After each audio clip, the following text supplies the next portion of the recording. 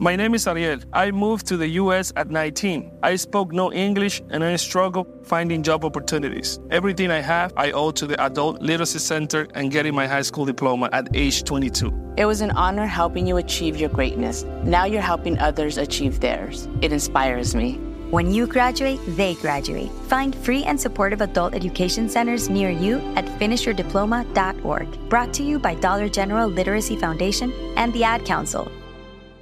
As the #1 audio company, iHeartMedia gives you access to all. Every audience, live conversations, trusted influencers, and the insights and data you need to grow. iHeartMedia is your access company. Go to iHeartResults.com for more. Hey, everybody. Welcome to Across Generations, where the voices of Black women unite. I'm your host, Tiffany Cross. Join me and be a part of sisterhood, friendship, wisdom, and laughter. We gather a seasoned elder, myself as the middle generation, and a vibrant young soul for engaging intergenerational conversations. Prepare to engage or hear perspectives that literally no one else has had. Listen to Across Generations podcast on the iHeartRadio app, Apple Podcasts, or wherever you get your podcasts. This podcast is sponsored by BetterHelp Online Therapy. I'm Micheline Malouf. And I'm Nadia Desi, licensed therapists and host of Getting Better, Stories of Mental Health. Join us for discussions with Megan Trainor, Chris Bosch, Rebel Wilson, and more. From discussing motherhood to immigrating to general mental health, our guests are awe-inspiring. We all struggle with the same things, so let's talk about it and destigmatize them. Find our new podcast, Getting Better, Stories of Mental Health, on iHeart, Apple Podcasts, and Spotify. Still living in 2021 and manually taking notes? There is a better way. Start the new year with Otter.ai. Automatically get meeting notes. Otter.ai works for virtual meetings like Zoom, Microsoft Teams, and Google Meet. Sign up on the web for free or download in the app stores. Otter.ai. That's OTTER.ai. Hi, I'm Sarah Kustak. I'm the NBA analyst for the Yes Network, and I'm hosting a new podcast called NBA Flashback. NBA Flashback takes you back to the best moments in NBA history through exclusive archival audio from the NBA Vault. Curry, way downtown, bang! Bang! And each week, we'll have new interviews with the legends who were actually on the court. Check out NBA Flashback on the iHeartRadio app, Apple Podcasts, or wherever you get your podcasts.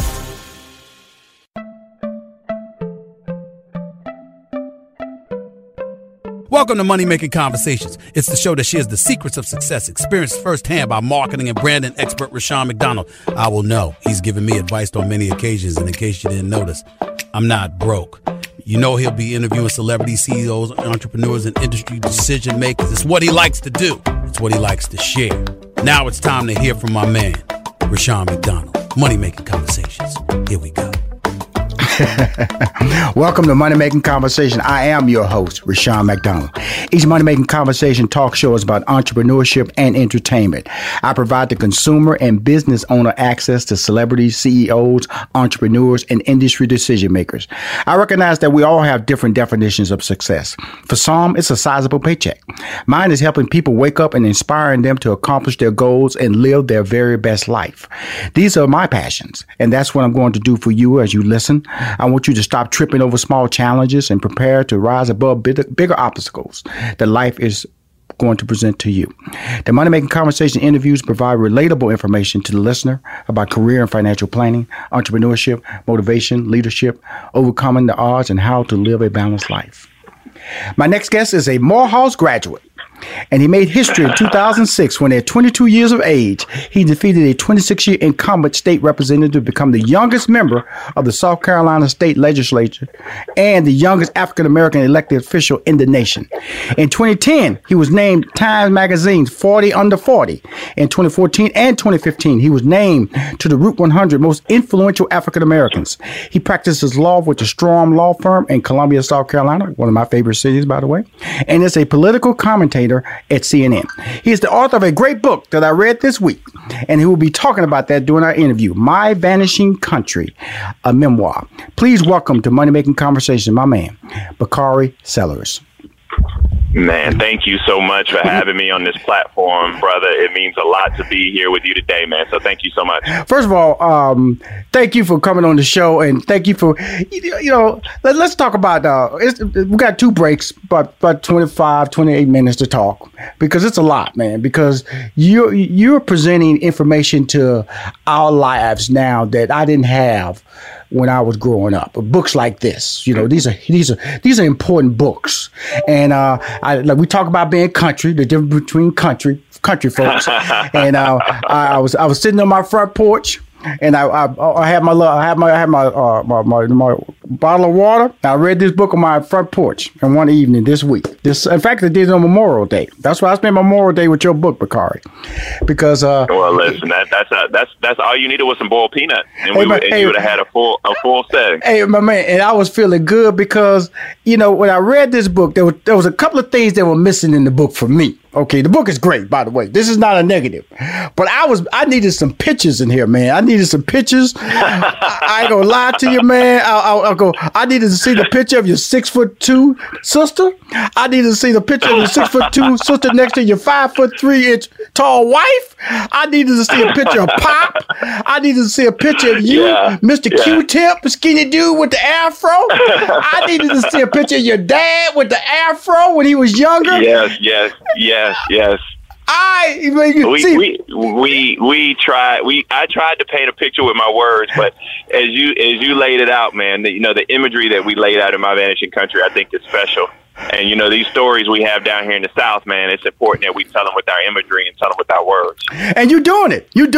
I that's why I want to see them, because of the fact that that when you talk about that picture that was taken on stage with you and President Barack Obama and Kerry Washington and Chris Tucker and Usher, I want to see that picture. I want to see it because you were like, man, I sure wish I could see that picture, because you're such a good. Well, listen, in the paper book section, I will talk to my people over at HarperCollins that you know very well, and I will tell them that I was having a money-making conversation, and one of the suggestions was we add some pictures. We'll see what they say. I swear to you, because this is such a great book because of the fact that it's historical. You lived it. You lived as a young man. You lived. Like you said, you was a little political baby. All the black people, all the politicians come there. They had to hug little Bakari. Come on, you little cute little boy. Come over here, take a picture with you. You was the little picture taking baby. And so, but let's go back a little bit. But first thing I want to talk about is you being a Morehouse graduate. Talk about that HBCU experience and the importance of it. Man, look, so we're going to Morehouse College, and I was really young when I went. I was only 16 years old. Absolutely. But the experience at Morehouse told me a few things. One, I could be unapologetically black, be comfortable in my own skin. But it also taught me I could compete anywhere in the world. Morehouse, as they say, it places the crown above your head so you could grow into it. And it just sets that level of expectation. And so being a black man, and Rashawn, right now, as we're going through just another tragic death in our country, the grief that it means and that you carry as a black man, going to Morehouse, it helped me have a sense of pride and make sure that, I speak for those whose voices sometimes go unheard. And I rise to that level of expectation. And so Morehouse was amazing in helping me feel comfortable in my blackness and going out and being able to have pride in that and in my everyday life. It's really important because of the fact that it was in the book when you're talking about, which I found so relatable. When you're talking about the guys from different parts of the country. The Houston boy. I'm from Houston. So I said the Houston boys wore the polo boots, you know what I'm saying? And that's right. And that's right. If you get into college, right, man, and you get on campus, you do. I had my boys from New Orleans. That was the St. All boys. I had my boys from New York. They dressed a certain way, and then I had my boys from Chicago. They dressed a certain way. When you get that college experience, I always tell people, go to college. I always tell young people, go to college. It defines who you could be, who you could be. That's right. And the diversity that people don't even imagine exists. You got people who are coming the brightest from all around the world. Those St. Aug boys, they still are. They wear them Letterman jackets their entire life. They're 40 years old, still wearing a high school Letterman jacket. But you still have you get a chance to learn and cultivate, and iron sharpens iron, and you're able to grow with each other, and those friendships last for a lifetime. And so I was very, very lucky to be able to go to Morehouse. I tell my kids right now, you can go to any college you want to go to in the entire country, as long as it's an HBCU. Absolutely. I didn't go to an HBCU, but I've been doing a lot of work in promoting the brand. I just did that big special with ESPN with Stephen A. Smith, who I represent. Did a big broadcast for ESPN and raised over $4 million in scholarships and registered 1,200 students for HBCU schools last September. And we're going to do it again this year. Hopefully this pandemic calms down so we can do it again, because of the fact that I understand the value of that form of education that sometimes gets watered down. Yes. And we just have to make sure that, especially as Black folk are not just suffering the most in terms of public health from this COVID-19, but our businesses are suffering and our institutions of higher education are suffering. So I'm grateful for somebody like you reaching out and reaching up and giving people a hand up. I have to. That's the roles we play in life. Let's talk about My Vanishing Country, a memoir. Tell us about why you wrote this book first. So I will tell you this, man. Look, I didn't want to write a memoir per se. I wanted to write a political book, right? But no one wanted to buy it. I mean, I kept getting turned down, and so I sat down with Tracy Sherrod over at HarperCollins, and she said, "Look, tell me your story." And I told her about my father being shot in the Orangeburg massacre. I talked about the trauma that living with that entails. I talked about being the youngest Black elected official in the country, and living in South Carolina and working in South Carolina under the auspices of the Confederate flag. And I talked to her about losing my good friend Clemente Pinckney in the Charleston shooting. And throughout all of those experiences, that trauma, I realized that my trauma may not be your trauma, but if we get a level of understanding, then we can persevere together. And she said, you got to put this down on paper. And you never know when your book is going to come out when you write it. Mm-hmm.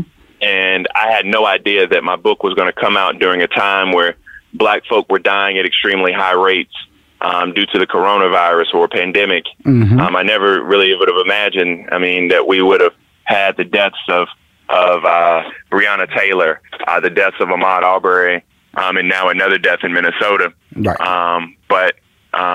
So the book comes out in the words that I'm putting on that page. Or those pages, it speaks to the issues of race we have in this country, issues we've never truly dealt with. Right. And we have someone in the office that often seems like he's fueling the problem instead of trying to remedy the problem. Correct. And so with that being said, you are a political commentator. And this book, I just want to let everybody know how special you are as a young man. I want to know about how your parents are. Let's go to your parents, because that's the unknown story that really just had me going from page to page to page to page. Tell us about your dad, who your friend from college, your roommate said he's our Martin Luther King Jr. Your dad. Yeah, my dad was a member of SNCC. My dad dedicated his life to justice. My dad dedicated his life to freedom and the pursuit thereof. And so, February 8th, my dad was shot in what's called the Orangeburg Massacre. 3 others were killed: Henry Smith, Samuel Hammond, and Delano Middleton. And there was a total of 29 that were injured. All the officers who fired shots into the group of students were tried. They were all found not guilty. My father ended up being the only person that they charged, tried, and convicted of that night's violence. They charged him of being the first and only one-man riot in the history of this country. Mm-hmm. My mother helped integrate the schools in Memphis, Tennessee. And my parents, they all came from this worldview that you had to become a part of something larger than yourself. Right. That you had to push this country to be a more perfect union. And that came along with a great deal of trauma, but they instilled that in all of us. And so as I go through life, I just go through life trying to be a change agent and make my parents proud, because they poured so much into me. They poured a lot. Before we go to break, I'm going to give out some nice little nuggets about HBCUs. There are over 100 HBCUs across the country. They enroll 10% of African-American students, and despite constituting only 3% of four-year colleges in this country, HBCUs have produced 80% of the Black judges, 50% of the Black lawyers, 50% of the Black doctors, 40% of the Black engineers, 40% of the Black members of Congress, and 13% of the Black CEOs in America. That's what HBCUs do for this country. Yes. And will continue to do for this country. Now, your major in college, was it African American Studies? It was, yes. And I bring that up because my degree is in mathematics, and my minor was in sociology, and I took African American studies, which changed my life, by the way, because I can remember, because I realized that I went to public school. They just teach you nothing about what African Americans have accomplished. They free you, then you make it to the Board of Education.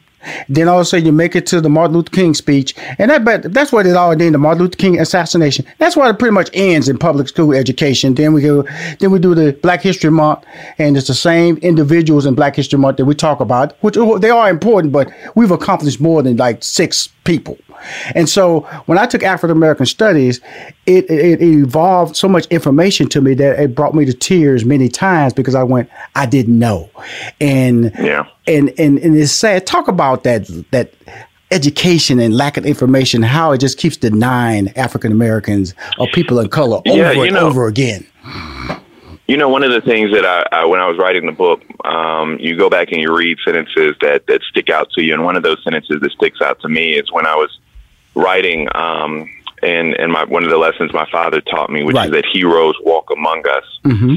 My father and my mother, they never wanted us to believe that the only heroes we had were Martin, Malcolm, and Rosa. Right. I grew up around the Stokely Carmichaels and the Marion Berrys. I studied the Majeska Simpkins and Septima Clarks, as well as the Ella Bakers and Fannie Lou Hamers.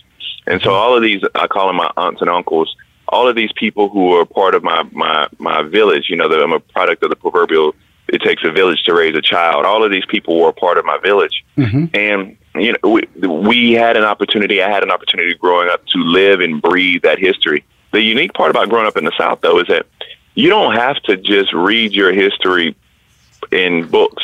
Right. And you can actually go out and touch and talk to people who, they smelled gun smoke. They laid on those courthouse and jailhouse floors. Those old ladies that sit on the first and second row of the churches to wear the big hats. They use the 2 or 3 sticks of butter in their coconut pies and their sweet potato pies. Right. Those ladies have seen so much, and when they hug you, they sustain you. They give you so much life, but they also give you that wisdom. It's just like the old man in the barbershop who ain't there getting a haircut, but he's telling you the stories about when he saw Sonny Liston fight and when King came through town and all of these individuals. And so I tried to give all of those people voices and have some historical context, because, Rashawn, this is the key. Right. When we talk about race in this country, it's the most difficult conversation we have to have. Mm-hmm. But white folk only look at race through the context of their lifetime. And so in this book, what I tried to do was show how race has impacted us through a continuum. And so you can see the progression from my grandparents to my father and mother to where I am now. So you understand that trauma. And if Black folk read this and get a sense of pride, and white folk read this and get a sense of understanding, I think we can have some difficult conversations with compassion, those conversations that are necessary. Really, like you said, 228 years and counting, I believe that's what you say in the book. Correct. Correct. I want to read this little portion. You said, I always tell people that we chipped away at the glass ceiling. Glass ceiling mean voters. In South Carolina in 2014, I won 41% of the vote.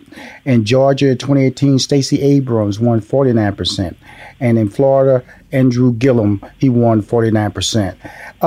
We're talking about states that are red states. We're talking about states that blacks do have a majority in certain situations, but they're fearful of the outcomes, or they're so beaten down that they don't feel that their vote matters. As we go into 2016, and you being a political commentator, and you writing a book called My Vanishing Country, a memoir, talk to us about that. What do we have to overcome? What do we have to do? Those numbers you laid out are close, but they're not victorious. First thing we got to do is overcome voter suppression. It's something that people don't talk about enough in this country. I tell people you got to show up and vote. You got to show up and show out at the polls. And if voting wasn't so important, people wouldn't work so hard to take it away from you. Right. That's first. Right. So we got to overcome that. We got to push our candidates to be better. I don't mind people pushing Joe Biden to be better, to be a better candidate, to have an agenda that positively affects people of color. But I also can state unequivocally that I'm going to do everything I can to vote for Joe Biden and get Joe Biden over the hump, because my children don't deserve to grow up in a country where Donald Trump is president of the United States. And so we have to be willing to do that. And one of the things that I want to see us do is activate. I want to see us activate our base. I want to, it's one thing to go vote, but it's another thing to go pick up your cousin who sits in front of the gas station every day, just hollering at people who hadn't voted probably since Barack Obama. Right. He voted in 08 and 12, and that was it. I need you to go get him. I need you to register your high school students in your community to vote. I need this to be a participatory effort. I need everybody to get involved, because I'm going to tell you this, those Trump supporters, they're going to show up, they're going to vote, and we have to be there, and we have to make our voices heard. If not, xenophobia, racism, and bigotry are going to continue to reign supreme. Absolutely. You are from North Carolina, born in North Carolina, grew up in Denmark, South Carolina, home of a Piggly Wiggly store. Okay. That's right. That's right. Now, you said in your book, legal desegregation ended in Denmark in 1972. Now, I'm from Houston. That was my freshman year in high school. The fact that I'm worlds away from you, and you're saying legal desegregation ended in Denmark in 1972. So that imbalance of what we call freedom or the opportunity to succeed was not available to all blacks on all parts of the country at the same time. How was it growing up in a community like Denmark, South Carolina? I mean, so Denmark was an interesting community because we had train tracks that went north, south, east, and west, which was rare in the South. Mm-hmm. We had bubbling small businesses. We had two historically black colleges and one's a 2-year technical college. Where our good friend, may he rest in peace, J. Anthony Brown, used to go to Denmark Technical College. Mm-hmm. That's my boy. And Voorhees College. And so we had those two colleges. And it was the epitome of these black small towns which had this upward economic mobility. But when trade came through, the manufacturing plants left, the small businesses shuttered. When government played its role in petty politics and we didn't expand Medicaid, the hospitals left. And so people ask me, what is it like now? And I say, I write about it clearly in My Vanishing Country. That's why one of the reasons that the title is My Vanishing Country. When you look at places like this where a lot of black folk in the United States of America live, you have food deserts where you can't go 2 or 3 miles and get healthy fruits and vegetables. Right. You have a lack of access to care. So my closest hospital is 25, 30 minutes away. You're drinking dirty water. There are 100 cities in the United States that have a water that's worse than Flint, Michigan, and many of those are black and brown cities. You're breathing in dirty air, and so you take all of these things, you take all of these systemic levels of injustice and oppression, and you layer them with now we're in a pandemic. It's just it's a really, really tough time to be black in America. That's a fact. Well, that's very true, and I deal with it, and I'm oftentimes confused because I don't have options to how do I make it better. But the one way you can make it better, like you said, vote, exercise your right to vote, participate.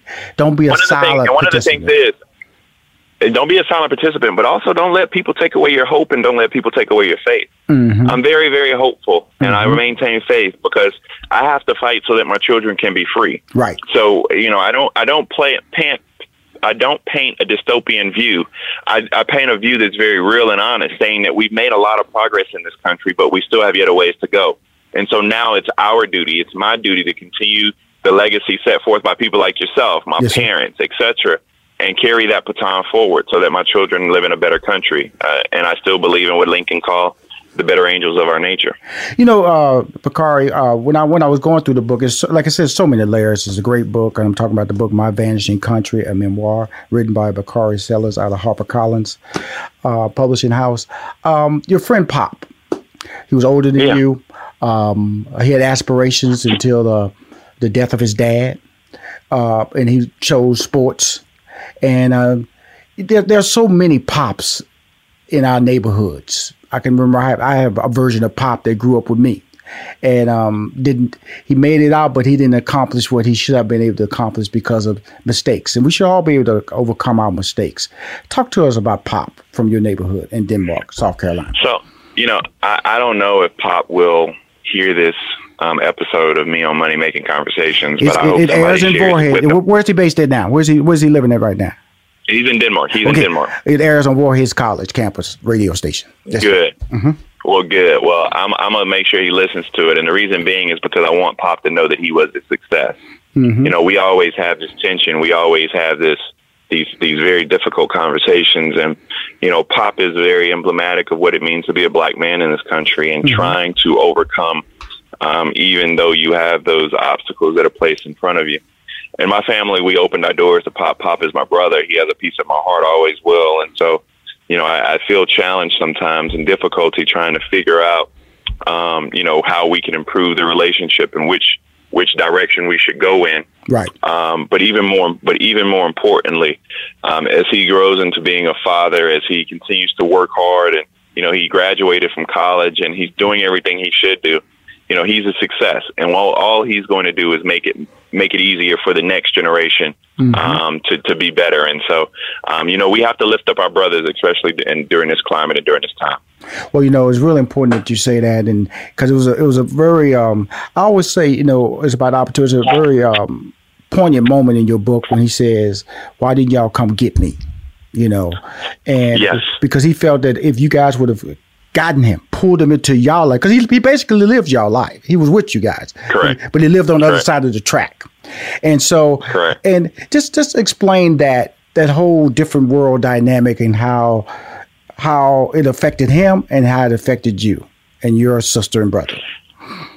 So, it was humbling for us because, we were always aware of, the blessings we had, and even more aware and in tune to those who didn't. And so we were raised to make sure that anything we had, we gave as much as possible. Yes, sir. And my parents poured so much into Pop just like they poured into us. And so the challenge is, what do you do with that?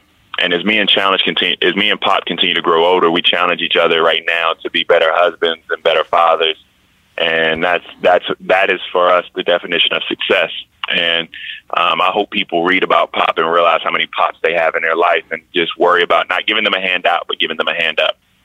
Wow, that's great. I hope this book becomes a documentary, because it's so many stories, additional stories that motivated me out of this book. Bakari, I want to thank you for coming on the show to talk about your book, My Vanishing Country, a memoir. Thank you so much, man. As you can see, man, on Memorial Day, I was reading your book and enjoying it, my man. I just didn't have the peanuts. That's all. Well, I'll get you some boiled peanuts. And thank you so much for allowing me, somebody of your stature, to utilize this platform. It means a lot. I'm humbled. So I'm grateful. Thank you so much. I definitely am. I'm going to put it in I got a fan club. I send out newsletters, 90,000 fan club members. My social media is almost 1 million. So I will be promoting your book, my friend. Be safe and keep listening, okay? It's finally here, the season of celebration. And no matter how you celebrate with family and friends, whether you're preparing for Reyes Magos or Karamu, lighting the menorah, or going to midnight mass, Kohl's has just what you need to make those traditions special.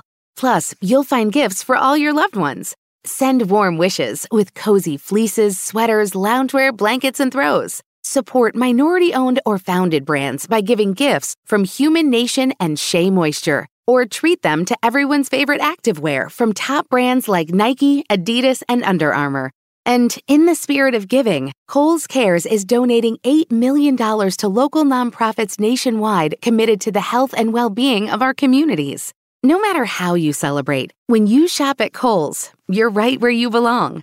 So this season, give with all your heart with great gifts from Kohl's or Kohls.com. Whether your event needed one room or an entire conference center, Hopin has revolutionized the way people come together. With Hopin, you can host a fully fledged digital meetup, complete with one-on-one meetings, hands-on sessions, and expo booths. And because everything is hosted in a single, easy-to-use platform, it can be as big or small as you want, remain convenient for anyone who wants to attend, and give you access to data you never would have known otherwise. Visit hopin.com to learn more and get started. Still living in 2021 and manually taking notes? Start the new year with Otter.ai to generate automatic notes for meetings, interviews, or lectures. With Otter.ai, you can search the meeting notes, insert images, play back the audio, and share them with your friends or coworkers. You can capture action items, remember meeting details, and keep everyone informed. Otter.ai works for in-person or virtual meetings like Zoom, Microsoft Teams, and Google Meet. Sign up for free at Otter.ai or download the app for free. Otter.ai, that's OTTER.ai. My next guest has a background as a homicide and undercover narcotics detective. He's the founder and CEO of Armor Bearer Protective Services. His company is a multi-million-dollar security firm servicing executives and global celebrities. He is a Bachelor of Science in Business and built a well-respected legacy in law enforcement before moving into the private sector. Please welcome to Money Making Conversation, Terry Brown. Hey, thank you. Thank you. Thank you for having me. Hey, said all that, then is he still talking about me? Is he still saying all those great things about my brand? How you doing there, Terry? I don't get those too much. Well, you get them a lot because, transition is what we all fear in life, where you get a regular check and you get comfortable with that regular check. And then all of a sudden you got an idea, and a lot of people don't support you on that idea when you start talking about doing other things. Tell us about the transition from the, 40-hour week job with some overtime and making a good living to saying, I'm a bet on me.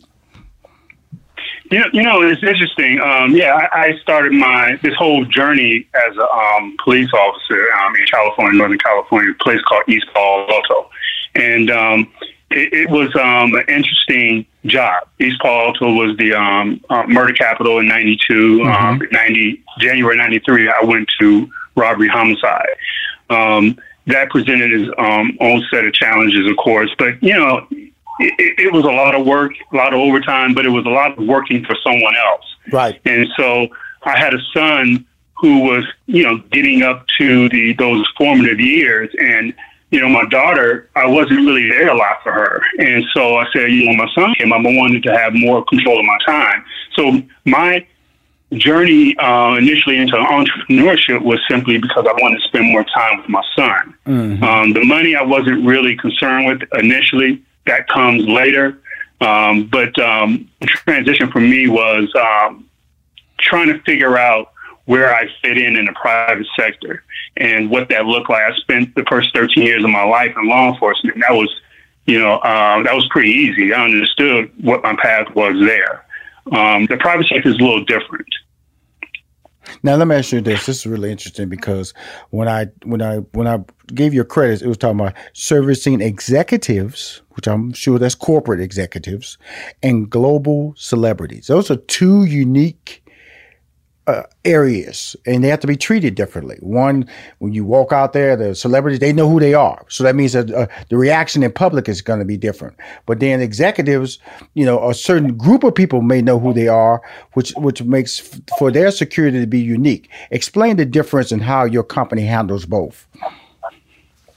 When you're talking about corporate executives, a lot of times people really, they don't have face recognition. People know about them through print. And, now and then, on TV and in the news, but face recognition really doesn't come into play a lot. Obviously, celebrities that, they're waiting for you no matter where you go. They could be, you'll see paparazzi at the hotel. You'll get to your venue, your event, and they're there beating you there. So, it's a constant navigating between the paparazzis and things of that nature. Corporate executives, our protection for them is centered around life's challenges. So they can make a decision, and it'll affect a lot of people's lives, their livelihood. So those are real life issues. Mm-hmm. Celebrities, it's not the same. But you kind of, with corporate executives, you have that space where you have the opportunity to pre-plan what they're doing, their movements and things of that nature. Celebrities all the time, you're kind of flying off the cuff. You have to be flexible in your movement with celebrities. Well, this really is because I manage major celebrity talent like Steve Harvey and currently Stephen A. Smith, and both are different. Like Stephen A. Smith, he invites people to sign autographs and take pictures with. And Steve was a little bit more reluctant to do that. And so with that being said, you have to deal with that too, because different celebrities treat their fans or how people approach them different. And how do you deal that? Do you sit down and talk to the talent? Do you sit down and talk to the celebrities on how that situation should be handled or do you make recommendations? Initially you try to have that conversation with them so they, clearly understand what you're trying to do to keep them safe. With celebrities, all your clients, you have to kind of understand who they are and what they want. Right. What they find uncomfortable and, what they find, this actually comfortable. I have Kevin Hart, and Kevin is very, very open to his fan base. Right.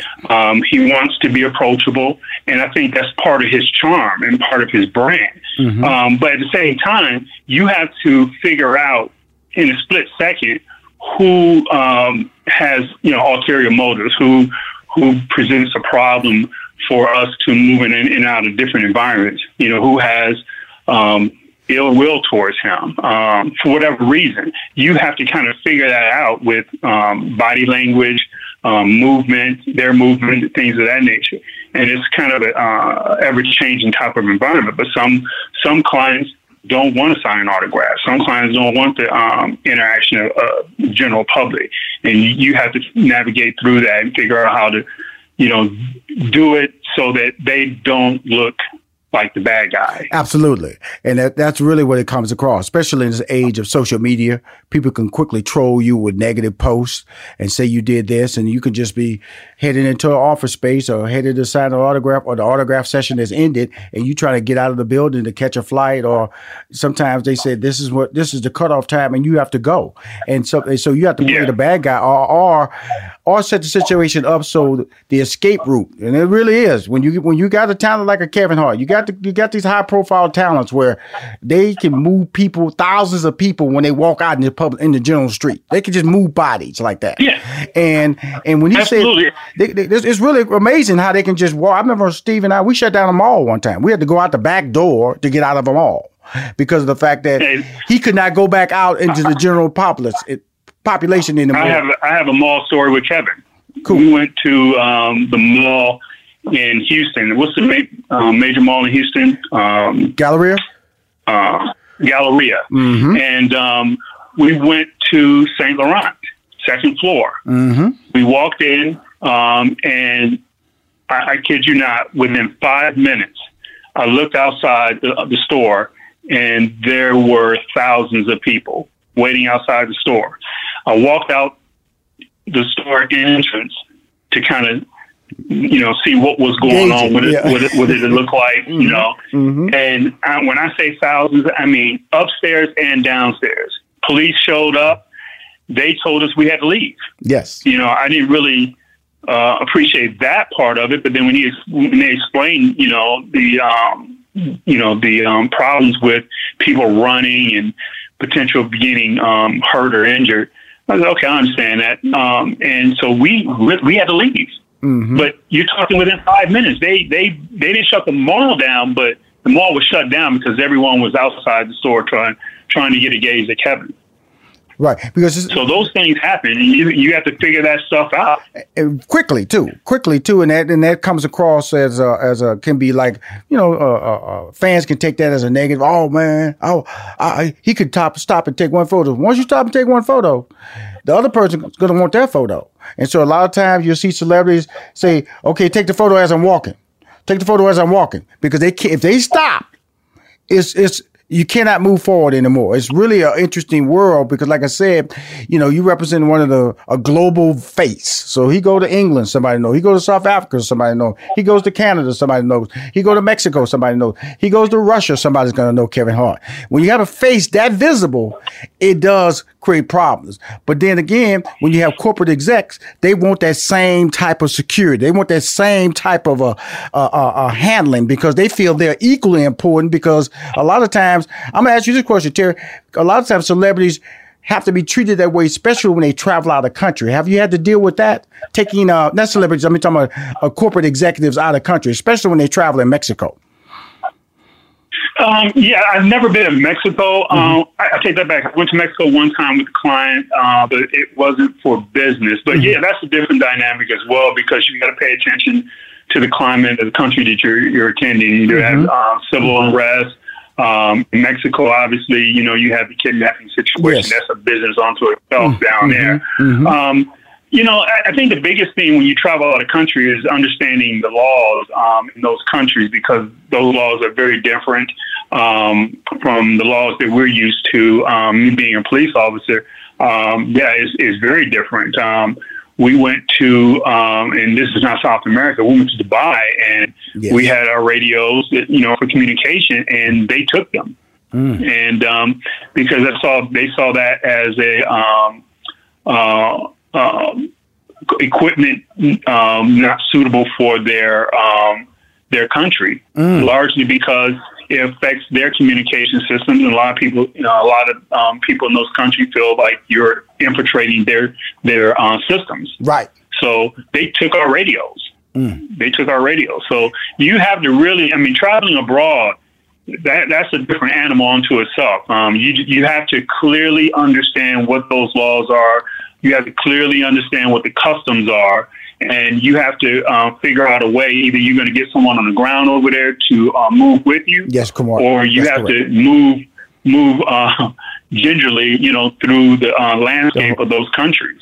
Let me ask you this. I'm talking to my man, Terry Brown. He's the CEO of Armor Bearer Protective Services. It's a multi-million-dollar security firm that services executives and global celebrities. One of his primary talents, we have to say, as a global celebrity, is Kevin Hart. What are the code of ethics that you have to follow when you establish a protective services agency? Every company, every person has their own set of code of ethics. For me, what I try to establish with my company is honor, integrity, dependability, reliability, loyalty, those things. But also, in addition to that, you have to have a heart for giving, because in a sense, what we do is we serve our clients, and you have to have a servant's heart. You get paid for it, you get paid nicely for it, but, you do have to have those other things, Being dependable, there's no excuses not being where you need to be at the time you're supposed to be there. That's executive protection 101. Luckily for me, I learned that from my law enforcement days. Right. But yeah, just being dedicated, being honest, being dependable, being flexible. Flexibility is another good one because, like I said, with dealing with entertainment clients, a lot of times what I'm trained to do, I don't get the chance to exercise those things. So you have to be flexible because there isn't a lot of flexibility there for you to or time for you to do what you're trained to do, to make sure that that client is safe. So you have to be flexible and deal with the hand that you're given. It really is true. You was an undercover narcotics detective dealing in homicide, like you said. That's a dark side of life, and you want to just get into the entrepreneurial field just to spend time with your son, just to be there. It wasn't so much a 40-hour week or the overtime that you had to spend, but also knowing that you have a son you have to raise, and then you found and become the CEO of Armor Bearer Protective Services. What is a couple of key things that really established the growth of your company? Oh, man, two main things that come to mind right off the bat. Well, a little more, but initially I have the support of a wonderful wife at home. My wife, Kim, she supports me. I'm gone a lot. I know. She makes sure the household thing is taken care of. My wife is wonderful. So I get to go out on the road, do what I do, and not have to worry about what's going on at home. The second thing is I have a great team that works with me here at Armor Bearer, starting with my COO, Will Goldsboro. We have a great team. I don't subscribe to, I make all the rules and decisions. I do it with a team effort, and I have a team that I actually trust to give me the right feedback, give me the right information so that we can make a concerted decision on what it is we need to do to move forward. The other thing is, I think early on for me is I decided that if I was going to go into the private sector, I needed, number one, to be to educate myself to the private sector. So I feel like everyone who does something entrepreneurial, they need to become a student of their industry. So I read a lot. I make sure that I avail myself to differences in style. Mm-hmm. A good friend of mine, he runs a company in DC area.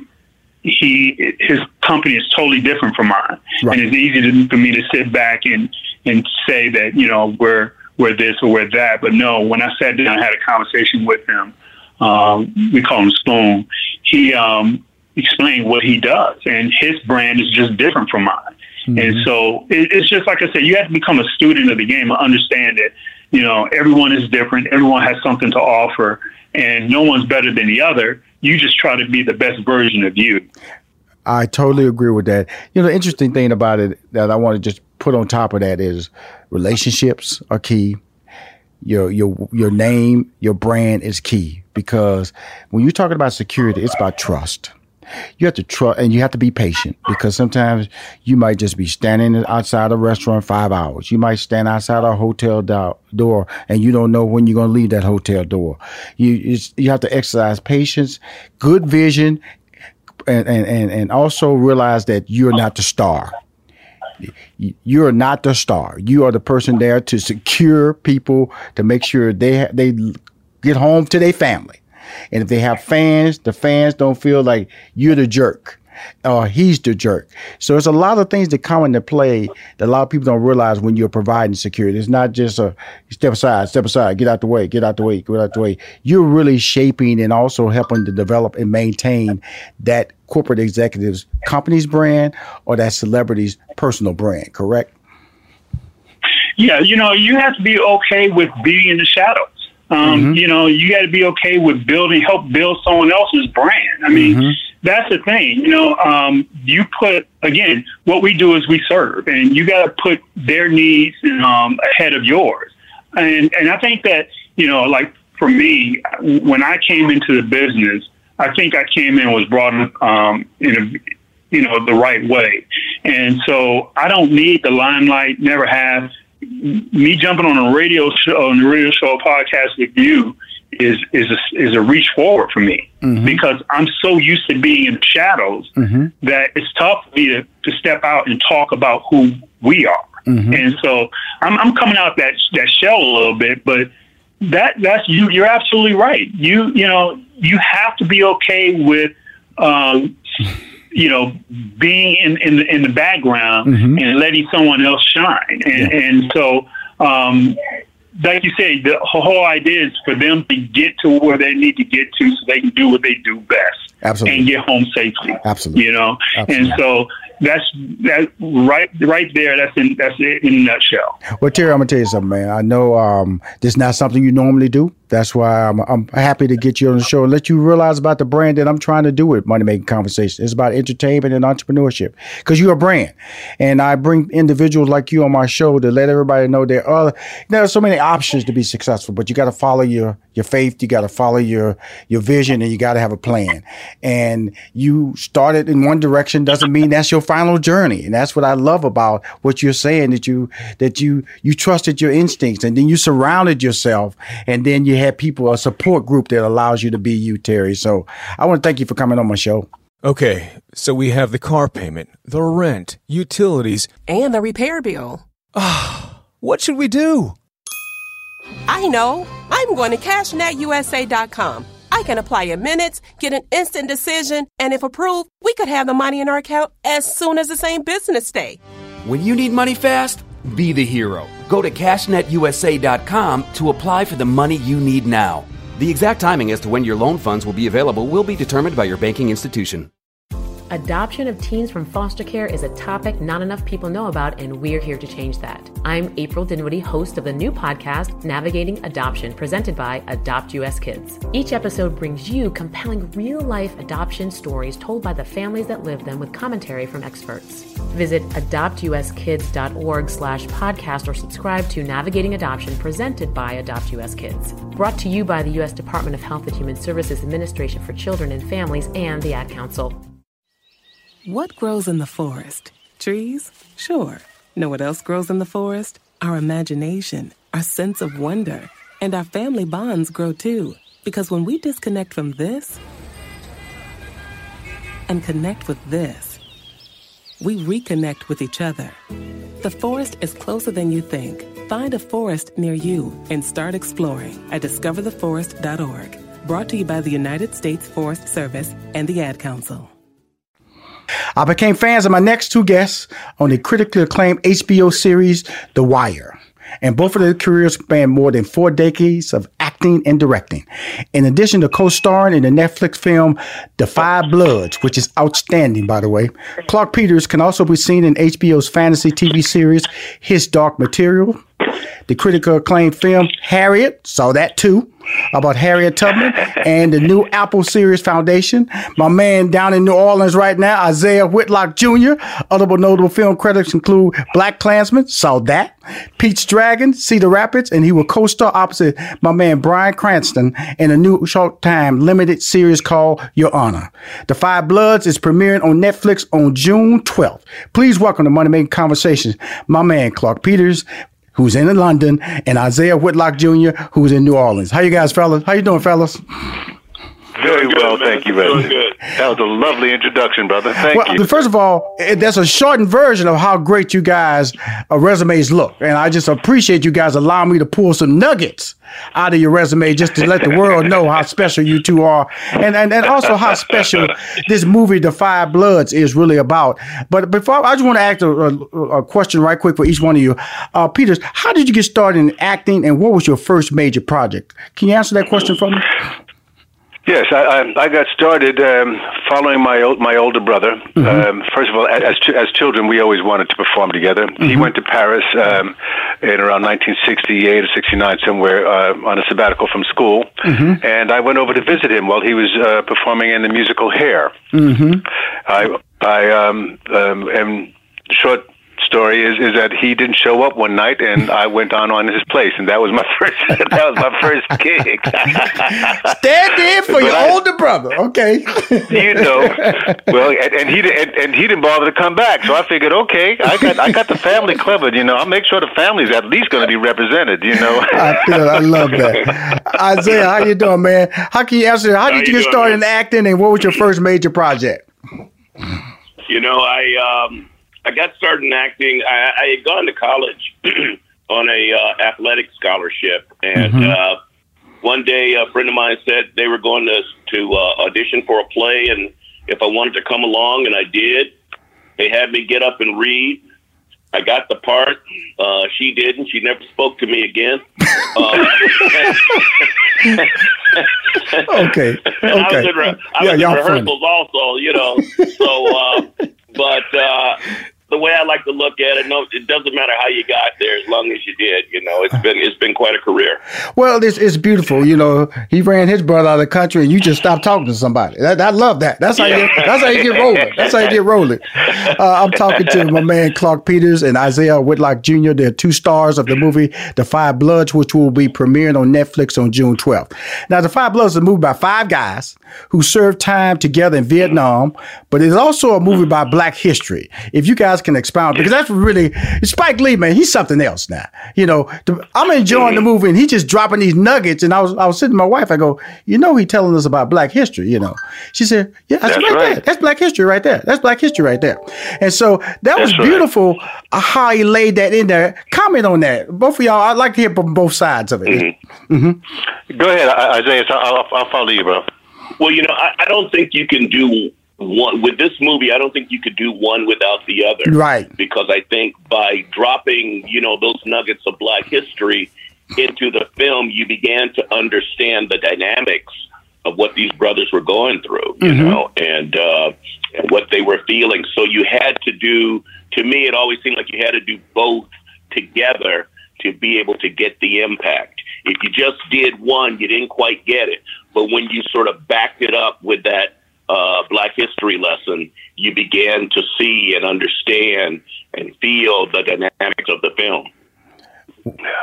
And also, I think what you're getting is not only the context of in which these men were serving, but you're also getting their point of view on the existence of African Americans in the States, and the breadth of experiences that we have politically and spiritually, so forth and so on. Right. And yet, as diverse as these brothers were, they had all gone in separate ways once they left, and had a myriad of experiences. Yet they still maintained the love for each other, right? Which appears to be somewhere missing today. That type of brotherhood, and even that is commented on in the piece. And Spike has a way of doing that. I'm glad he's the megaphone. Absolutely. For us, there should be more, but, we understand the context within which he exists, in that world, and just so many are going to get out there to reach just so many, but, I'm glad that we were certainly a part of this, That's what our craft is for. That's how our craft should be used, for sure. Well, the beauty of this movie was, first of all, it was, let's break down the characters. The Five Bloods consisted of Storm and Norman, that was played by the Black Panther. He'll always be known as the Black Panther, Chadwick Boseman. And then my boy Paul, his character was played by Delroy Lindo. Eddie, that was Norm Lewis. Otis, that was you. Clarke Peters, and then Melvin, you was Isiah. Melvin was played by Isiah Whitlock Jr. And also on this journey was Paul's son, which is David, played by Jonathan Majors. Now, you guys, first of all, the music was outstanding. And the music should have been just a tribute to Marvin Gaye, because it was, yes. His brilliance was timeless, because guess what? It's one of the all-time great albums at the time, and just a generational talent, because that music is can be played right now and be very relevant. Now, when you guys got the script, okay, because was it set in Vietnam, or did you guys shoot it locally? What did you shoot the movie at? In both Vietnam and Thailand. Thailand. Pretty much the jungles of Thailand. Oh, the jungles. Okay, cool. Now, I had fun watching you guys try to dance, okay, in the beginning. Okay. I'm just going to throw it out there. Wait a minute. Isiah, you had that little skippity going, that little skippity hop going. I was getting up off the ground now. I was getting up off the ground. Okay. And then Peters, he going to close out with the funky chicken. You know you can't dance if you're doing the funky chicken. and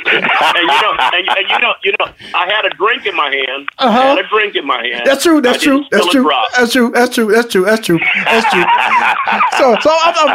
I'm in the apocalypse now, jamming with you guys. Say, okay, Peters, he can't dance. He's doing the funky chicken.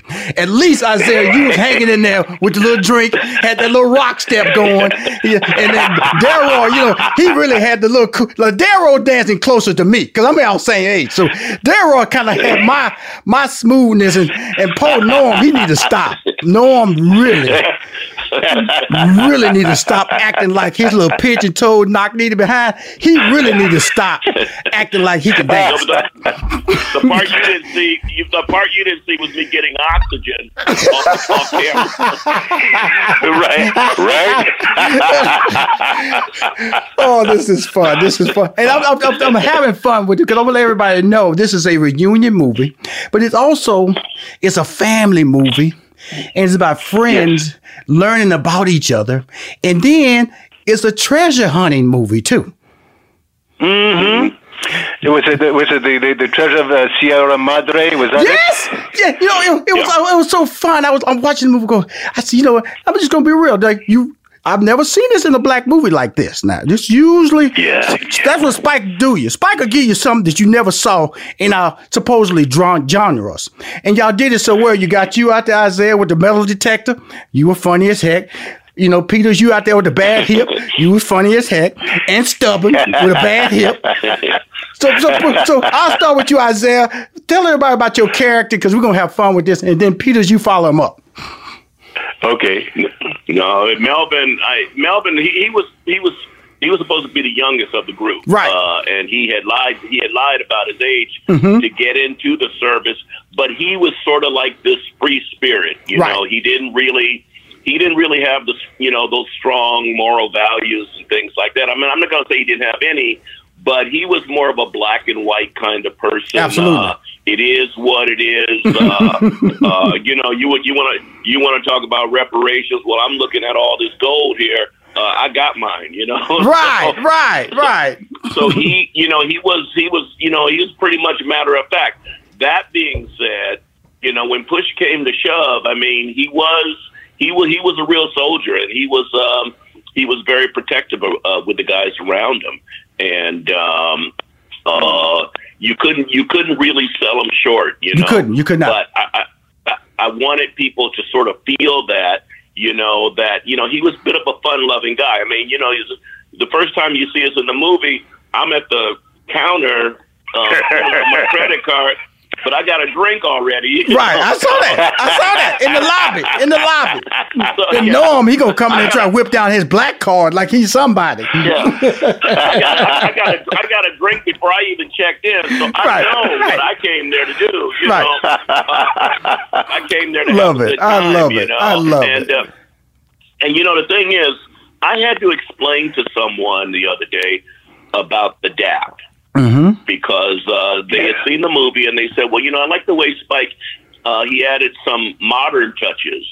And I said, what do you mean? They said, well, the handshakes and stuff like that. And I said, no. That's all of that started during the Vietnam War. That's not, that's not a basketball thing. I loved it. You see it, and I said, all of that came out of that. But it was there was a bond there, and it showed like what part of Vietnam you had served in, where you were from, things like that. So you really had to kind of embrace it, and that's what my character did. And it really did. It was great. All right, there, Clarke. I apologize. DAP was supposed to have is an acronym for something. I can't quite remember what it was for. DAP. What was that for? Can you remember, Isiah? I can't remember. No. Yeah. It was an acronym for something. I can't quite remember. But when we realized that it was more than just a greeting, it took on a whole nother thing. I think for all of us. Right.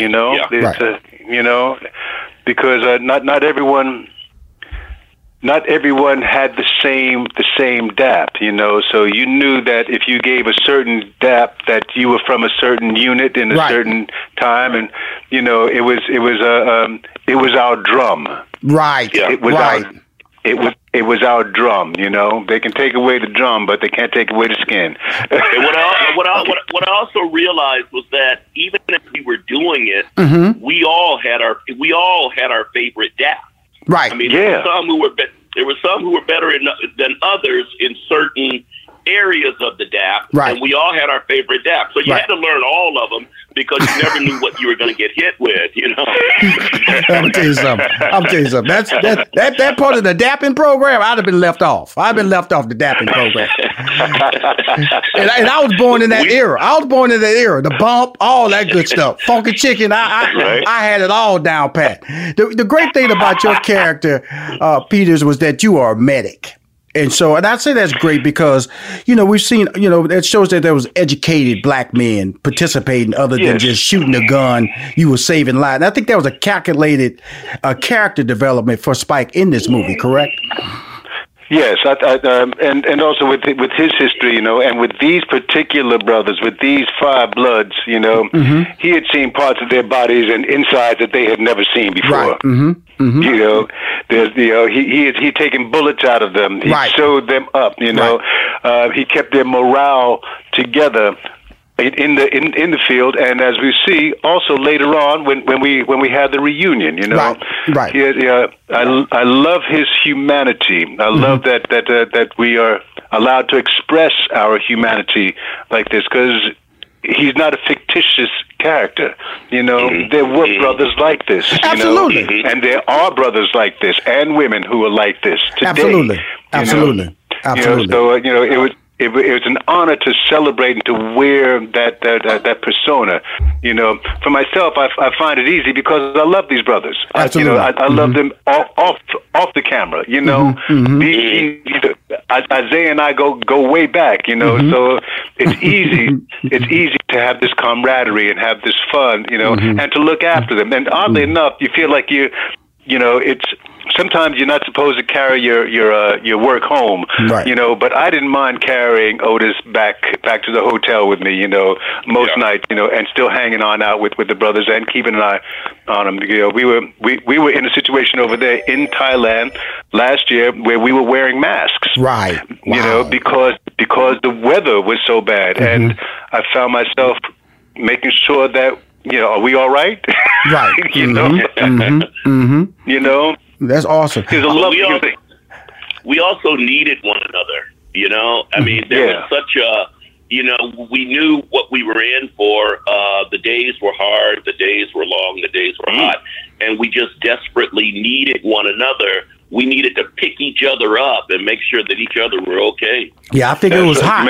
I know it got hot when I was out there looking for the gold. Now, it got hot there. Oh, brother. I knew it was because Isiah, you look like it was hot. You look like when you said, look, man, I'm looking for the gold. I ain't picking up nothing. I said, he ain't acting now, honey. He's not acting now. It was 104 degrees that day, do you remember? I said, he's not acting now. It was 104. I'm talking to my man, Clarke Peters. And Isiah Whitlock, 2 stars of the movie The Five Bloods, premiering on Netflix on June 12th. What you about to say, Isiah? No, but there was one shot in the movie where I looked at myself and I said, did I really look that damn bad? I mean, that heat, it just seemed like it just. Hey man.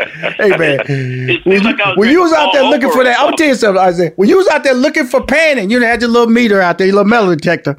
You were hot, brother. You were hot. You were looking for some cold water, some ice water, some air conditioning. When they gonna call cut? Something here, because this is some real heat out here. I was looking for my trailer is what I was looking for. Oh my goodness! It's 2 other dynamic characters. That Paul. I just gotta say about Daryl Orlando, what he did in this movie as the character Paul. Wow. Yeah. I'm going to tell you something. Man. All you guys did fantastic jobs. Amazing job. He had some monologues, man. If we don't see him in some nominations in the fall, I'm going to be really, really hurt because he laid it out there, man.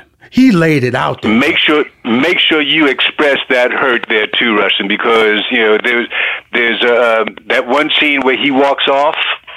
You know, and right, you know what I'm talking about. Absolutely. Well, on that particular day, you know, it was a pretty intense day. Do you remember this, Isiah? Yep. He walked off, and it was like God was with him. Nature was with him because a storm came up from nowhere. A storm came up from nowhere, and my man was just riding the energy of that storm, and you couldn't help but to feel the emotion and wherever he was going in his spirit, to find that, the earth and God was with him, and we hope that comes on through on the film. It does. First of all, it's a hurt soul. All you guys. His character was the hurt character, the character who was still carrying Vietnam with him. Later on, we find out why, but he still was carrying PTSD. Was all in his spirit. He never was able to walk away or have a life with his son. His son, I want to give more detail, but that whole breakdown was amazing and told a different story besides the Five Bloods and that relationship as it grew out. But it was interesting. I was reading an article about that Spike Lee said. He said there was no CGI budget to make my man look younger during the flashbacks. Okay, that's what Spike said. And I'm gonna tell you guys something. You know, I always tell people when you dream or you think back, you never see yourself. When you dream and you think back, you only see what you see. Okay, and so when you guys were having those flashbacks, I always saw it from you guys' perspective. he was supposed to be younger. Okay, because it was being told from your perspectives, and first of all, such brilliant acting, it didn't matter.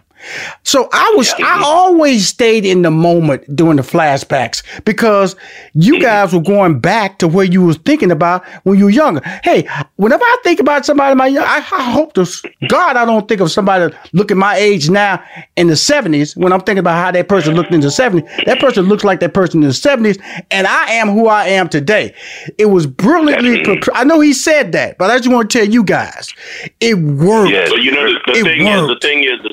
the thing is that when you start tinkering around with the CGI, right? Then the audience watching it, they're no longer paying attention to the story, right? They're paying attention to you trying to look younger. Yes, and by us just being ourselves, staying in the moment, stayed in the story, stayed in the moment, stayed in the story. You were not distracted, is what I'm trying to say. Absolutely. That's what I always tell people. Black and white movies, you had to act. In black and white movies, you had to be able to act. When they started adding that color and all that stuff, the background, the sunset was yellow, they could hide some bad acting.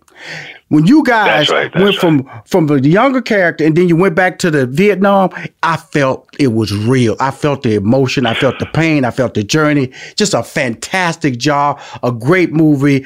The Five Bloods premieres June 12th on Netflix. But before I go, I'll be remiss because we know the times that all three of us African-American men. And we'd be remiss to talk about how this pandemic or COVID-19 is affecting our community. In April, when the CDC came out, it said 80% of the affected patients in Atlanta were African Americans. In New Orleans, the state of Louisiana, 7 out of 10. In Chicago, 45%.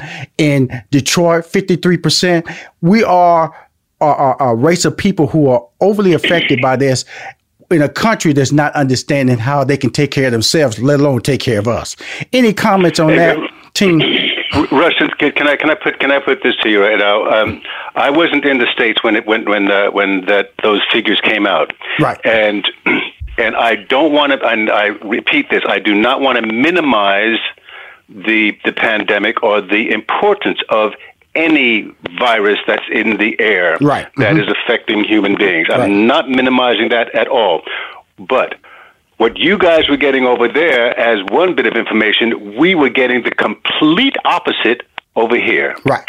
What we got over here was that it was not something that was affecting people of color. Right.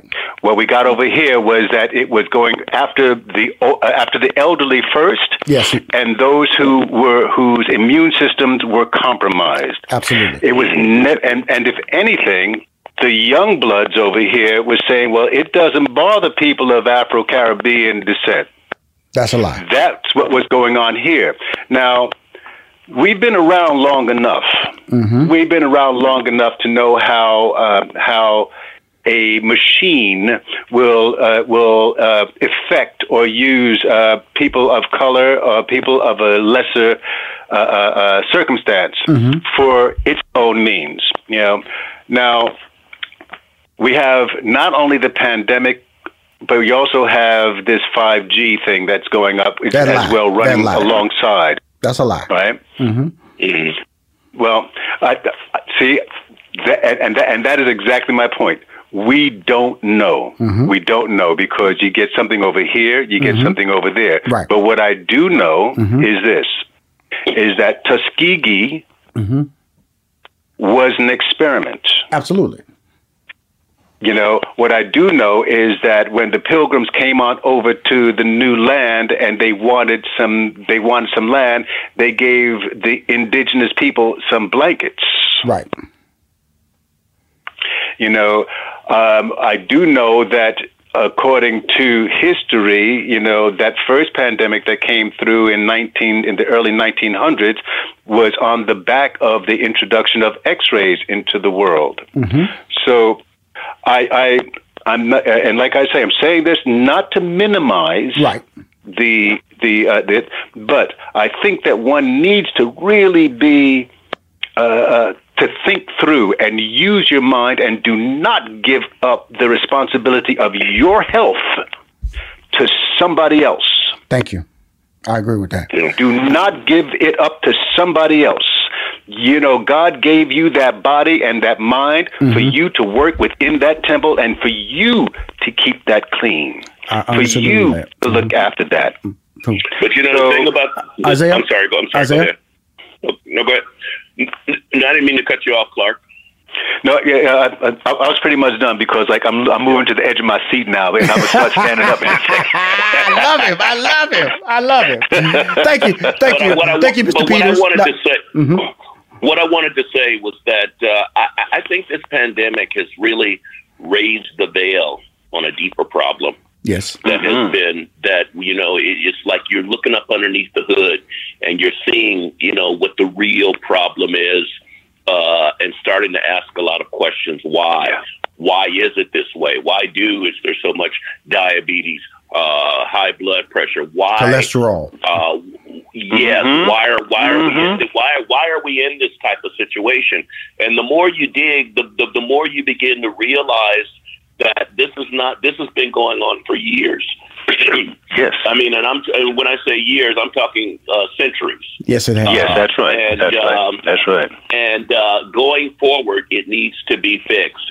All of this stuff about the heroes and essential people and everything like that.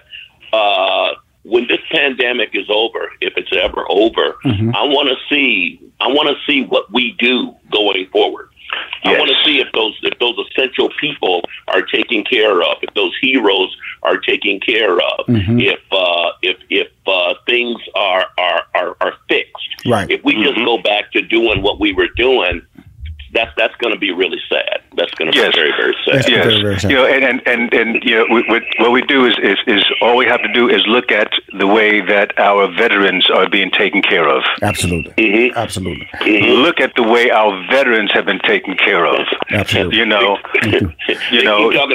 that's what this is all about. Hey, fellas, I want to. They keep talking about heroes, and I don't want to be one. Absolutely.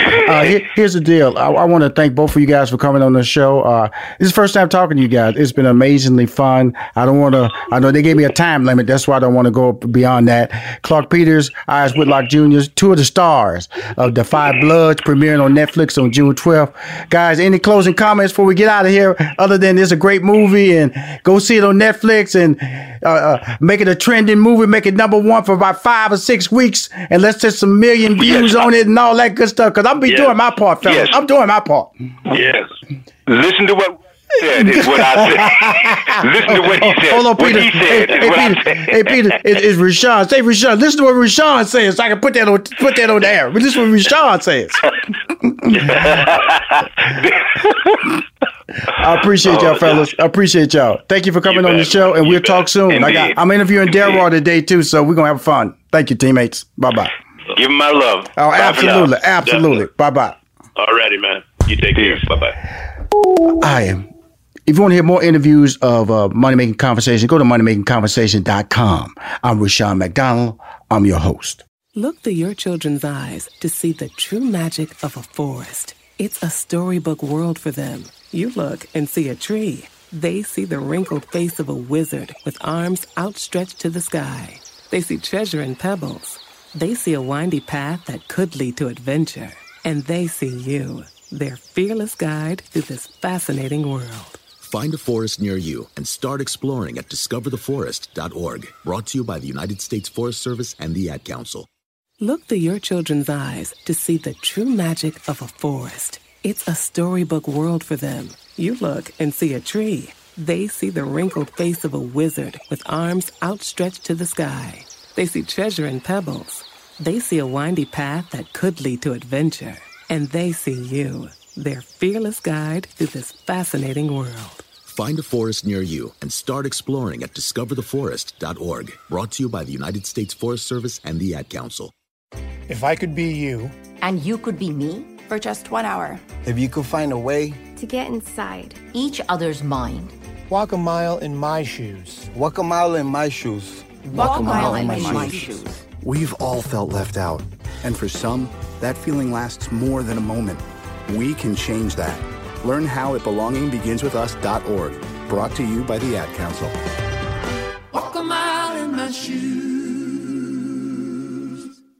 My next guest is a proud native of Inglewood, California. Inglewood! She is also the proud owner of the... I had to say that. I'm sorry, Leah.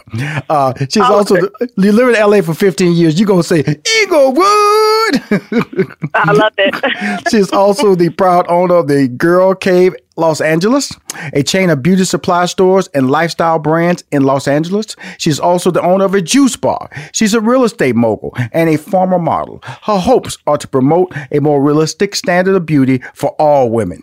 Please welcome to Money Making Conversations, one of the stars of Bravo's Married to Medicine, Los Angeles, Leah Diaz. Thank you. That's a great introduction. I love it. Well, first of all, I thank you for saying that. I wanted to just, it was part of your intro. I wanted for you to explain to me a little bit about it. You said your hope is to promote a more realistic standard of beauty for all women. Explain what you mean by that.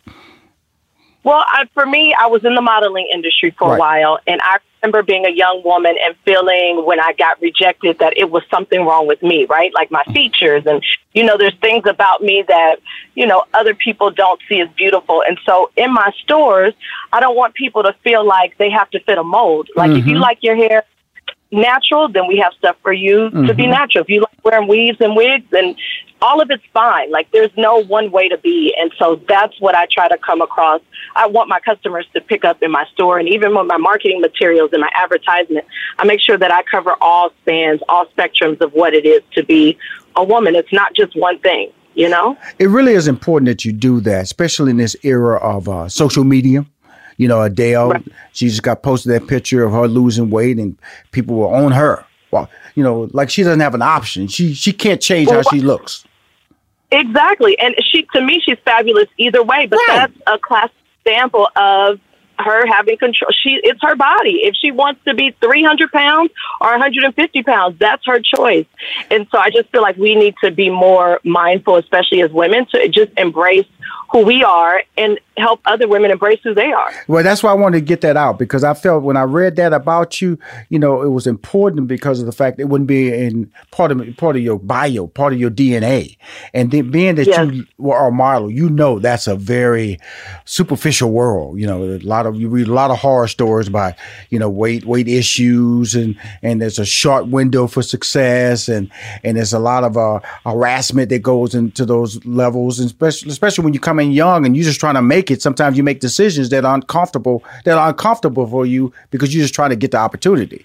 But it all goes back to how you look, and that's unfortunate. So when I see a Lizzo jumping out there and doing her thing and being very comfortable, this always lets me know it's not so much about, and I have a daughter who's 22, and it's important for her to be herself, And when you said that statement, I said, I got to really expound on that a lot more, because I felt it was important for you to say, this is what you do. You're in the beauty lane. You're in the entertainment lane.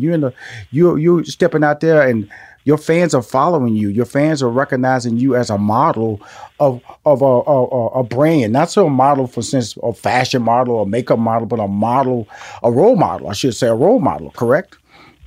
Absolutely. Absolutely. And so I want to be conscientious of that when I'm promoting my stores and even promoting myself, that I don't put women in a box, because it's not fair. No, we're going to talk about a box in a minute. That's subscription in a minute. So don't jump the gun. Don't jump the gun on me. But let's talk about, I said it in your credits, Bravo's Married to Medicine, Los Angeles. For my fans who may have not seen the show, and there are fans who have seen the show, please explain to everybody, what exactly is Married to Medicine? And that's one question. And then I'm going to ask you, how did you get involved? Gotcha. So Married to Medicine is a concept that was on the Bravo network. There's a show in Atlanta, been on the air for 8 years. And so recently, in the last 2 years, Bravo has taken the concept here to LA. And it really just is about Black female physicians. Half of the women on the show are doctors, OBGYNs, an anesthesiologist, a psychiatrist. And then the other women, myself included, we're married to physicians. And so you get to see this world of, one, medicine, but also two, Black doctors, which to me is amazing, because I don't know any other show on television that showcases Black physicians, and it's a great thing to be a part of. Right. So how did you get involved? Okay, so Amani, who's one of the ladies on the show here in Los Angeles, Dr. Amani, she's a psychiatrist. I know her. My husband is also Yes. So they met because they worked together. Mm-hmm. And so I was introduced to Amani through my husband. Okay, so here's the deal. Okay, so you have a brand, and we hear horror stories, basketball-wise, set a tone out there for what the reality shows could do, going across table, throwing dishes, grabbing weaves, all that kind of stuff. when you told your friends or you told your loved one that you may do this show, what were the thoughts that came out of their mouths? And did you have to calm them down, or did you just pitch them ahead of time to let them know that you're not going to do anything crazy that they've seen, or they have an idea of what reality shows are doing? They don't do it as much as they used to do back in the day, but because I think they're more storyline driven. But back in the day, they were a horror story. Yeah, there were, and I'll be honest with you, there still are some within this Bravo Married to Medicine crew. Mm-hmm. But I'll say I got mixed reviews. My husband was really supportive because obviously we had watched the show before because Amani was on it, and so we liked what we saw. But there were other family members that were like, "Girl, you have employees. Be very careful." Right. You're a mentor to these young girls. Most of the women that work for me are under the age of 25. So that was that whole thing that people were like, just be very careful.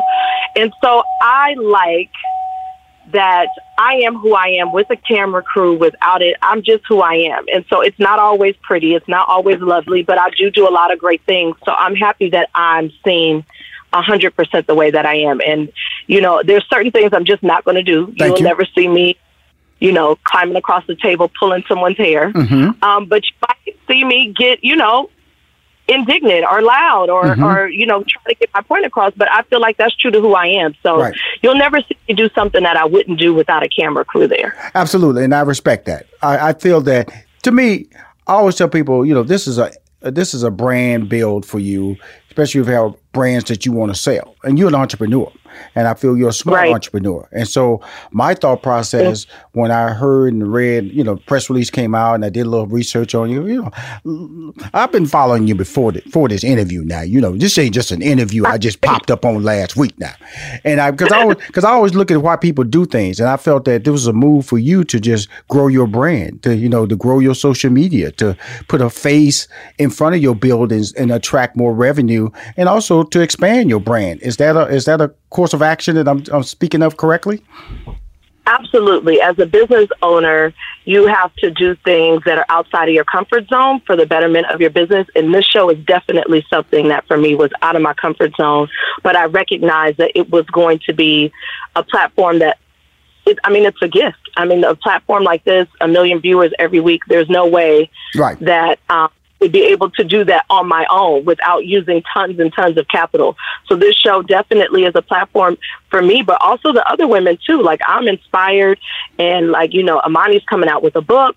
And so to utilize this platform in the right way, I think is a smart business decision. So, I agree. You will not hear me say anything negative about your role on the show. I'm just using these various questions just to educate people about everything. I think we've gotten a lot smarter about social media. We've gotten a lot smarter about understanding our brand. And I think that everybody at first just wanted to just get on TV. And everybody wanted that they can be the next Kardashian if they do something crazy. Okay, do something crazy, we are Kardashian, and we have a billion followers. But that's not the case. They have what people have seen is they're talented. They're not just pretty faces. These are business women too. If you look at them, they do business. It's just the same thing here. That's what you're doing. Since coming on the show, how has it impacted your social media growth? Let's go there first. Well, to be honest with you, I realized that I wasn't using social media in the correct way until I was on this show. Oh, okay. Explain. Well, I used it as, I didn't use it often. I didn't use it in ways that I was supposed to. I posted sometimes, but I wasn't really getting my message across. I think being on the show and having a machine behind you like Bravo, and having other women that came before me that did it correctly, especially in Atlanta, to use them as the blueprint, it helped me understand the way to do this, right? You just don't, like even the Kardashians, you brought them up. They post, but their posts are very strategic. When they talk strategy, they're not just getting on just for the sake of you seeing them, right? There's a reason, a message behind it. And so I'm learning that I have learned that, especially being on the show the last few months, that I have to be intentional with how I speak to my audience. I have to understand my audience, and that has been helpful. Well, I read something a long time ago about Kim Kardashian. She said that for every post she'd take of herself, she'd take about 500 pictures, making sure. And that taught me something. I went, okay, this is a business. Just don't post anything just to be posting it. Look at justify why you're posting it. Make sure it's the best look of you when you post it. Right. And then people, because you're constantly marketing, and that's what social media is all about. And so because you got a lot of brands that you have out there, and let's go to the first one. We're going to go to break after this. I want to come back and talk about the Cave Girl, the Girl Cave in Los Angeles. We want to talk about the subscription. We want to talk about the juice bar. Oh, the sports bar? You have a sports bar too? I have a sports bar in the city of Inglewood. It's called Champ City. Girl, I'm going to tell you something. We got so much to talk about in this next break. She is a businesswoman. She is also one of the stars of Bravo's new, I shouldn't say new show, because I say new compared to Atlanta. It is kind of new, but she's a new member of the team Married to Medicine Los Angeles, which airs every Sunday night, 9 East Coast, 8 Central, which is 9 West Coast as well. Be right back with Miss Diaz. Hi, this is Rushion McDonald, and you're listening to Money Making Conversation. I have a fantastic interview going along right here with one of the stars of Married to Medicine Los Angeles. In fact, she's the newest star. If you haven't seen this show, is on Bravo every Sunday night, 9 Eastern, West Coast, 8 Central. Miss Diaz, she's the proud owner of the Girl Cave Los Angeles, a chain of beauty supply stores and lifestyle brands in Los Angeles. She also has a juice bar, which is Juice It Up LA. She also has a sports bar, Champ City Bar, and she's a real estate mogul. So we're gonna get to breaking this down one time. This is gonna be our entire entrepreneur break about you. The first half was about your concepts and everything. Now we want to dig into your whole, what keeps you rolling, what keeps you motivated besides the show. It has to be the entrepreneurship. Tell us why it's important to be an entrepreneur, especially a female entrepreneur in this day and age. You know what? I don't even know what to say. It's been a ride for me. It's been great. Part of what keeps me inspired is I have 3 kids, but I also just have a desire just to be good, like to do good, to, when I put something out, I wanted to do well. And I think just in anything that I do, even if it's, making my bed in the morning, like I want to do that well. And I think that translates into my business. And it's so much that we have going on, and we just keep it going. And I don't even know where to start. Honestly. Well, we're gonna start at the Girl Cave on Melrose. Now, that's the beauty location, right? On Melrose. Well, so we've restructured the Girl Cave LA in the last year, and so that's part of my right. So when I got into this industry, I was not talking to my consumer. Listen, I'm a Black girl from Inglewood. Yes, ma'am. We like him.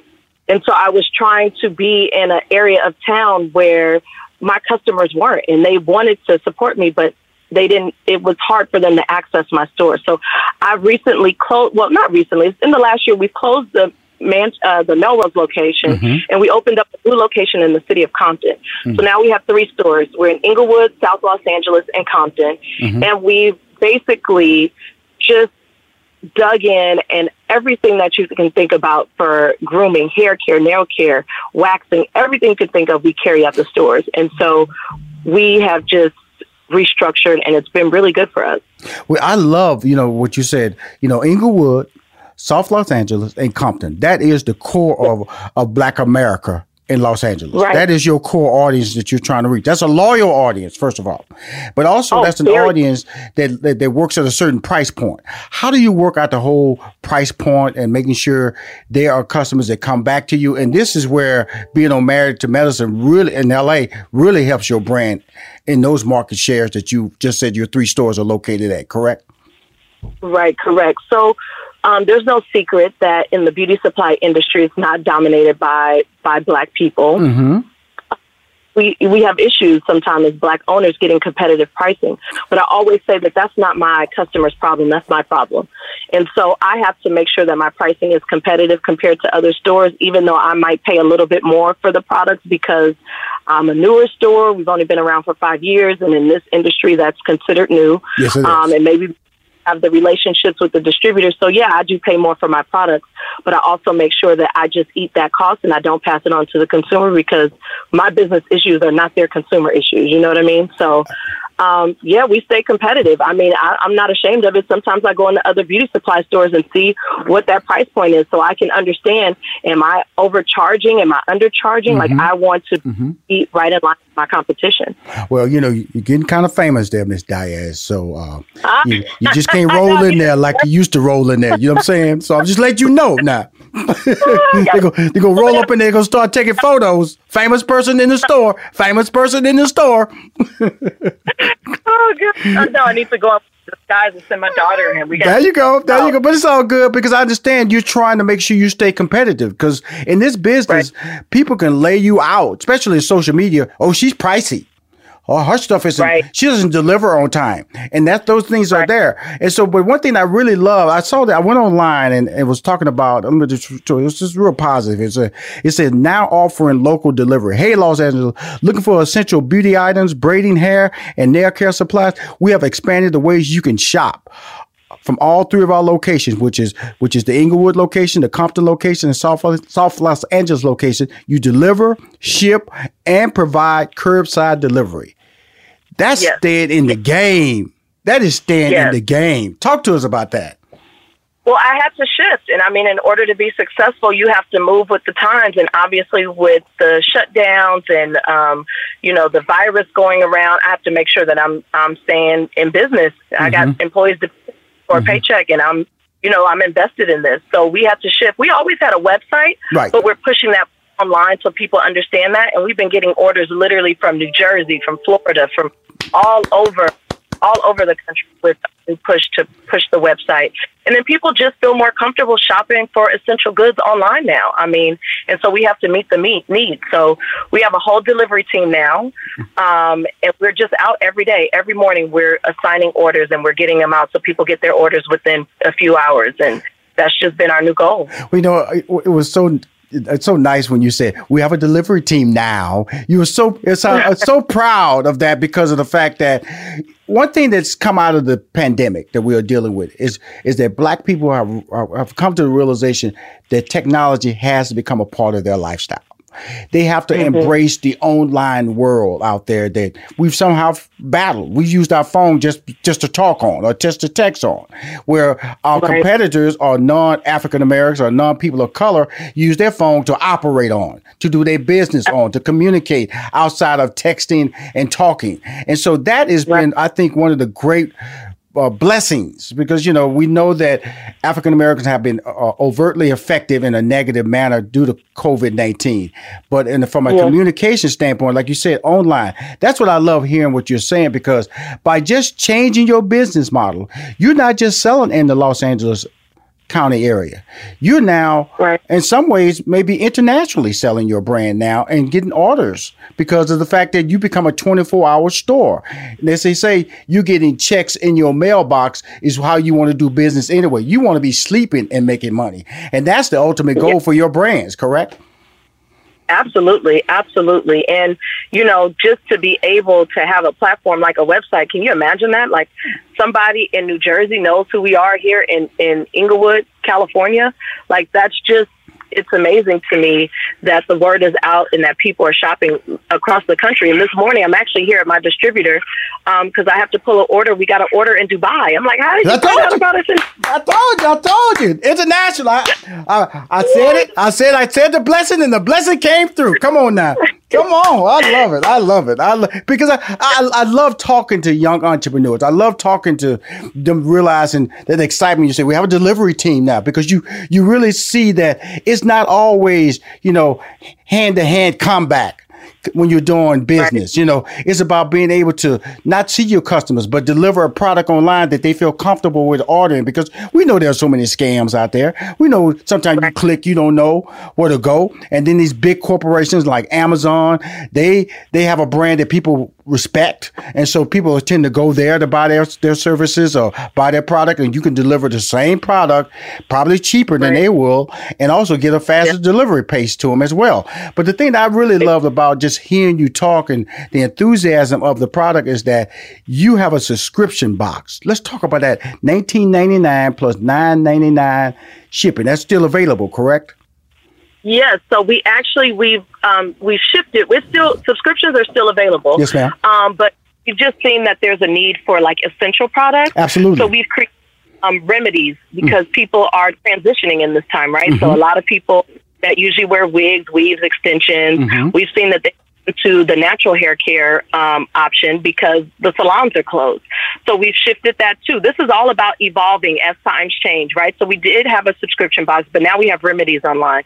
So if you're transitioning and you want to go natural, we have a transition remedy and we have a do-it-yourself remedy. So you can literally go online and pick what transition your hair is going through and pick a remedy to deal with it. Yeah. I'm going to just tell you about me a little bit here. 88% of my followers are female. 88%. I'm a nice guy. I'm a baker. I sell positive. My sister, I have 6 sisters. I just embrace empowering women. And the reason I bring that up is that I have an email, a newsletter that goes out every Friday at 9 a.m. to 90,000 fan club members. I like to put an ad in there for you. Not I shouldn't use the word ad. A banner. Thank you. Marketing your brand. Click here. Buy. Ship anywhere. 90,000. So if you get a order from Chicago, that might be Rashawn. You get an order from Florida, that might be Rashawn. You get an order from Montana, that might be Rashawn. All I'm just telling you is that is why I feel I have to share my blessings. When I hear your story, Ms. Diaz, I have to be able to compel to say, what can I do more for you? What can I do more? Wow. How can I help you keep winning? Because if you win, that means people stay employed. That means that you become a visionary and you understand when you said, hey, I'm trying to make beauty normal. Right now, beauty is abnormal. But people have extreme thoughts of what beauty is. I have a 22-year-old daughter. I need you to be our role model. That's why I'm ready to support you. Wow. I'm blown away. Thank you so much for that. You don't even understand what that means because you don't have to do that. And I really, really, I can't even express how much I appreciate it, but I do. Thank you. I'm going to tell you this. You don't have to express. Just give me that banner. Like I said, every Friday at 9 a.m. it goes out, and it's a beautiful letter. I have my PR firm send it to you so you can see how it's laid out. This week I got my girl Yolanda Adams in there, Boris Kojo for his suits. I got Cedric Entertainer in his hats. I got some names up in this newsletter now, Miss Diaz. Now this not just an okie doke newsletter now. I love it. Thank you. Wow, that's amazing. I am blown away. Thank you. Well, all I know is that I know we run out of time, and I wanted to bring you back to talk about the sports bar and the juice bar, but this whole thing about beauty and you being an entrepreneur, I just wanted to get that story out and also just say thank you for being who you are, and I'm going to support you and definitely get that information to you. If you can't get it out this week, get it to me next week, and we'll get it in there. But every Friday at 9 a.m. it goes out. That's East Coast time. It goes out, and I'll be more than happy to support your brand, okay? Thank you for this platform. Thank you for helping get the word out about LA and medicine and just allowing me to talk about who I am. Well, I'm going to tell you something. Dubai, not goodbye, Dubai. New Jersey. We gonna do it all over. We gonna get some. Now we gotta get Jamaica. We gotta get South Africa. We gotta get Australia. I'm popular in Ireland. Can you believe that? I'm popular in Ireland. I'm popular in New Zealand. It's amazing. People are listening to this show all over the world, and we want them to start buying your product all over the world. Thank you for calling on Money Making Conversations. I appreciate you. No, I appreciate you. Thank you again. Awesome. If you want to hear more Money Making Conversations interviews, please go to moneymakingconversations.com. I'm Rashawn McDonald. I'm your host. In this season of giving, Kohl's has gifts for all your loved ones. For those who like to keep it cozy, find fleeces, sweaters, loungewear, blankets, and throws. Or support minority-owned or founded brands by giving gifts from Human Nation and Shea Moisture. And in the spirit of giving, Kohl's Cares is donating $8 million to local nonprofits nationwide. Give with all your heart this season with great gifts from Kohl's or Kohls.com. Still living in 2021 and manually taking notes? There is a better way. Start the new year with Otter.ai. Automatically get meeting notes. Otter.ai works for virtual meetings like Zoom, Microsoft Teams, and Google Meet. Sign up on the web for free or download in the app stores. Otter.ai. That's OTTER.ai. Sticky notes, email alerts, a string around your finger. They're just not big enough. So here's a big reminder from the California Lottery. Tomorrow's Mega Millions jackpot is over $300 million. Whew. Play now. Please play responsibly. Must be 18 years or older to purchase player client.